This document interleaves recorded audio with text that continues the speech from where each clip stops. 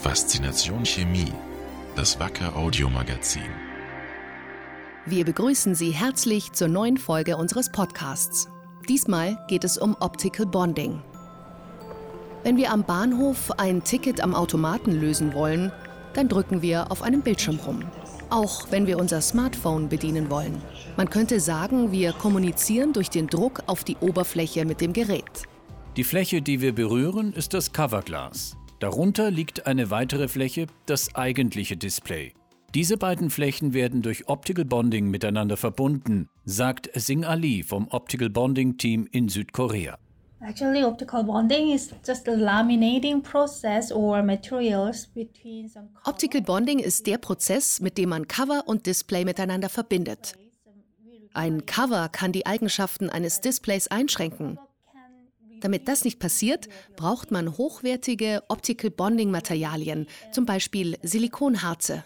High reliability material is required as optical bonding. So that is a silicon optical bonding material. Es gibt zwei Möglichkeiten, um Cover und Display zu verbinden. Die erste nennt sich Air Gap Bonding. Cover und Display werden am Rahmen miteinander verklebt, wobei ein extrem kleiner Bereich zwischen den beiden erhalten bleibt, der sogenannte Air Gap. Kontrast und Schärfe des Bildes können durch diesen Air Gap beeinträchtigt werden. Die zweite Möglichkeit ist das Optical Bonding. Der kleine Luftraum entfällt hierbei. Die beiden Flächen werden vollständig durch Folien oder Flüssigklebstoff verbunden. Das Bild ist gestochen scharf und brillant. Die Flüssigkleber bestehen dabei aus den bereits angesprochenen Silikonharzen. Sing-Ah Lee sieht viele Vorteile. So in case of processability, the silicon Ein Vorteil ist, dass die Arbeit mit dem Silikon relativ einfach umsetzbar ist. Man muss die Flüssigkeit nur einmal mit UV-Strahlen bearbeiten. Acrylate müssen mehrfach bestrahlt werden. Zudem ist Silikon sehr stabil. Zum Beispiel im Vergleich mit Acrylaten bleibt es stabil, auch bei großen Temperaturschwankungen. with acrylate or conventional OCR. Jae-Woo Lim, Global Business Development Manager bei Wacker Silicones, führt das weiter aus und bezieht sich auf die Hauptanwendung des Silicon Optical Bondings in Armaturenbrettern von Autos. Automotive experience harsh conditions sometimes in desert and very cold. Autos müssen unter manchmal schwierigen Bedingungen funktionieren, in der Wüste oder an extrem kalten Orten. Das Silikon ist dafür sehr gut gewappnet und deshalb besser geeignet als andere Stoffe. We can say silicon material is better than the other organic materials. Es gibt 5 verschiedene Verfahren, um die Kleber aufzubringen, vom Zerstäuben mittels Düse bis hin zum Siebdruck. Je nachdem, welches Verfahren ein Bildschirmhersteller einsetzt, hat das einen Einfluss auf die Dickflüssigkeit des Stoffes. Wacker hat verschiedene Typen optischer Hochleistungssilikone entwickelt, mit Viskositäten in einem Bereich zwischen 110 und 45.000 Millipascal-Sekunden. Und das nennt sich Lumisil. Jae-Woo Lim. Lumisil is a brand name, a Wacker brand name. Lumisil ist der Markenname, den Wacker dafür ausgesucht hat. Er bezeichnet ein hochtransparentes Silikonmaterial.